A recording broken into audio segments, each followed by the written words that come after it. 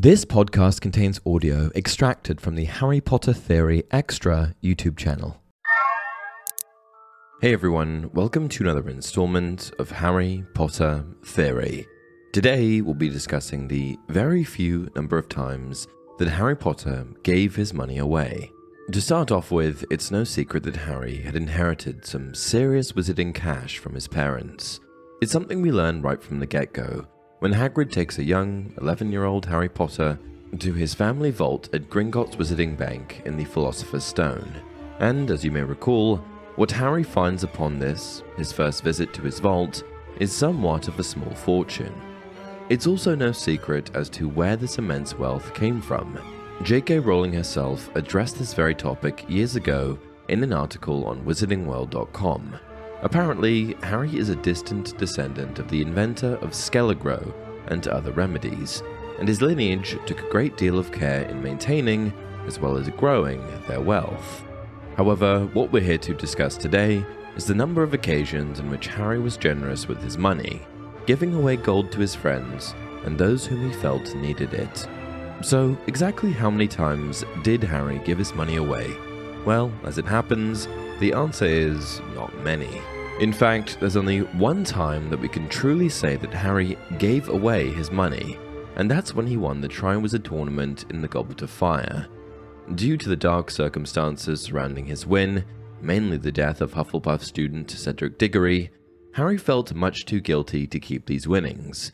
Add to that the fact that he already had so much gold, and he really didn't need any of it at all.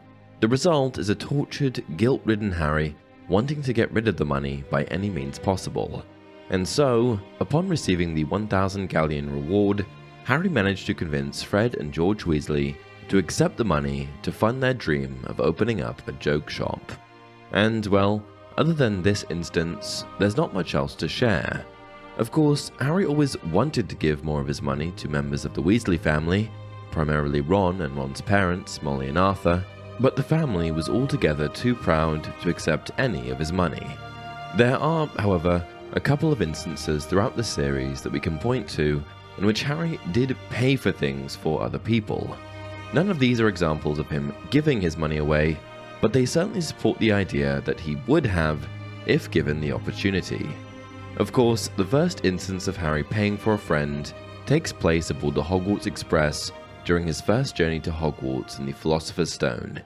Seeing that his train's compartment companion, a newly acquainted Ron Weasley, is unable to afford any sweets off the snack trolley, Harry offers to buy the whole cart, which he only does so that he can share everything with his new friend. Another example of Harry buying things for his friends is at the beginning of the Goblet of Fire, when he purchased Omnioculars for himself, Ron and Hermione at the Quidditch World Cup. Each pair of Omnioculars set him back 10 galleons, which is roughly about 50 British pounds, meaning Harry dropped about £150 on these things for himself and his friends. Certainly not cheap. What do you think? Are there any other instances of Harry giving away his money? Did I miss any? Why do you think there aren't more examples of him sharing his wealth?